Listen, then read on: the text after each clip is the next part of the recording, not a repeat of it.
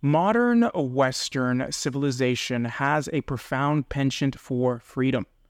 And in America, which is perhaps one of the strongholds of modern Western civilization, it is a brand.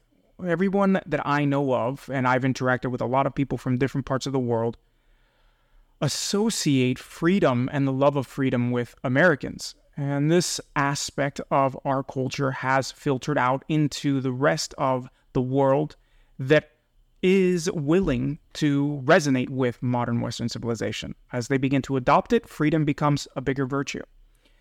And this is awesome. I'm a lover of freedom, and in fact, it is also one of my favorite virtues.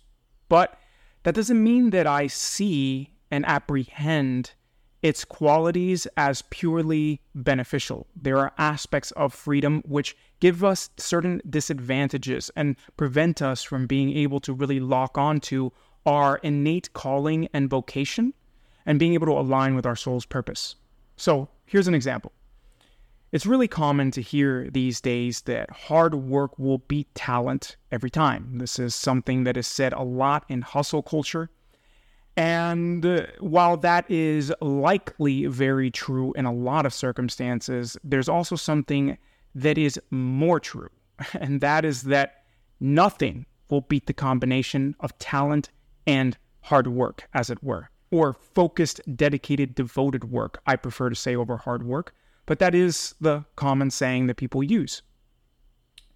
And this is important to understand because when we're talking about destiny, there is ultimately an aspect of vocation and of calling. It's what we have come here to do, what the soul's vision and dream that it came preceded with to life is here to do. And the signposts that help us navigate what that actually is, that help us decode the mystery, as it were, of the soul's purpose and the soul's calling is what we innately love to do and where our talents lie. Talents are gifts that we don't have to work as hard for. They are built in, carved into the very fabric of who and what we are in this life. And whenever we encounter true genius, one of the hallmarks of that state is the fusion of innate talent and devoted, diligent, focused work over a long period of time. We see a love and an obsession for some particular craft or set of skills or fields of study mixed with a propensity towards what those fields ask for in the first place. This is Michael Phelps, who is built on a physical level to be a swimmer. He is proportioned that way, and at the same time devoted himself deeply to the art and science of becoming the best swimmer he could. And he brought everything that he could to bear to make that happen. And so the reason for bringing this up is to point out another dichotomy that emerges from this intersection between what people say about hard work and talent. And that is that if you can be whatever you want to be in this life by the virtue of hard work, which is the natural conclusion of saying that hard work beats talent every time, then what you're doing is talking about freedom on a really grand scale. You're talking about freedom at a metaphysical level, that everyone comes here as a blank slate and can just choose whatever they want to do instead of choosing what they came here to do. And this is the real point of this overall podcast, is that our talents show us where we are gifted. They are pathways carved into the very essence of our being, built in, that we can work with to express power, to shift and alter reality. This is where the authentic power of destiny really lies.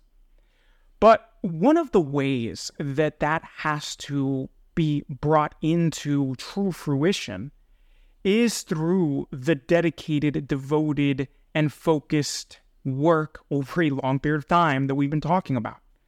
So it's not enough to be talented. And this is something that you often encounter in the fields where people often promote the idea that you just need to be passionate and follow what you love to do. Yes, that's absolutely true. And there's something to be said about taking those innate talents and bringing them to the level of craft, bringing them to the level of true vocation. Because it's not enough just to be talented. We have to learn the field if we really want to bring the true potential that we have in that field to its culmination. So if you just rely on talent, yes, you can absolutely accomplish and move forward with your innate capacity.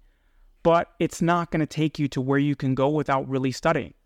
So, for example, if you're somebody who has a capacity for painting and you feel as if your destiny is to be an artist, well, then there comes this point where your progress will be stifled unless you really start to learn about art. You start to understand the skill of art, different types of brushes, different types of paints, different types of canvases, what might be possible. Unless you play with your limitations and you explore different styles, you go into arenas that you didn't even really knew were there in the context of art. You try to create paintings that go outside your innate style to find where the limits of your innate style are.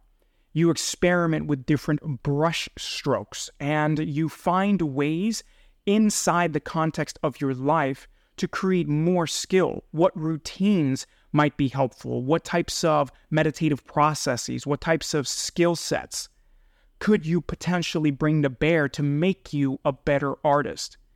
And when you really start to get that if your destiny is to be an artist, to share your art with the world, then you start to understand that everything in life can start to contribute to that together so that there's congruency. It's not about working all of the time, so to speak, but it's about being able to prepare yourself the way that a soldier prepares themselves for battle, by training, by learning, by practicing, by studying the art of war and craft. This is the same way an artist who's trying to align with destiny would be best served by approaching the process of creating art. And then there'll come a point where learning in a traditional context will also begin to stifle and limit you. And this is where art becomes a path, where that person who's called to the destiny of being an artist and a painter and sharing their art with the world has to really step onto a path, the path of artist, and to allow for a deeper existential alchemy to occur, to where the art itself transforms and transmutes the individual on multiple levels in order to begin the deeper work that they came here to do, for where we go from excellence to genius. And that jump can only occur when the craft itself becomes a true path through life, a beacon, a north star guiding our progress, where we surrender to it, where we revel in it, where it becomes a pathway for bliss and a connection to the soul and our ability to bring the divine into the world as a creative act, as an act of actual creativity, and not just creating something the way that a lawyer might create a contract, but to bring something into this world that did not exist before on levels that are only possible from this deeper devotion to a pathway.